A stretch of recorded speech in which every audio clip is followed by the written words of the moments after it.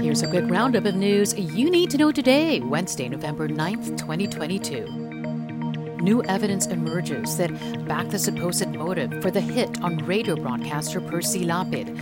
According to Justice Secretary Jesus Crispin Remulla, Lapid went to the house of suspended Bureau of Corrections Chief Gerald Bantag last September to build a story on the official's alleged hidden wealth. Remulla said Bantag became livid after finding out about Lapid's visit, which could be the reason why he ordered the hit on the broadcaster. Senate President Juan Miguel Zubiri draws flag over his controversial appeal to Filipino journalists. On Tuesday, Zubiri called on the media to help sanitize the image of the Philippines. Zubiri's remark was in connection with the killing of Percy Lapid. The Senate President claimed Philippine media simply blew up the case and that it had no chilling effect among journalists.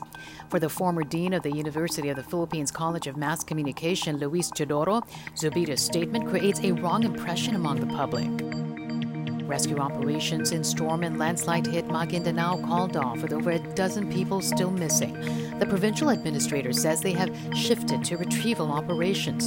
Storm Baeng left at least 60 dead in Maguindanao. Overall, the death toll from Baeng has risen to 159, with 30 others missing.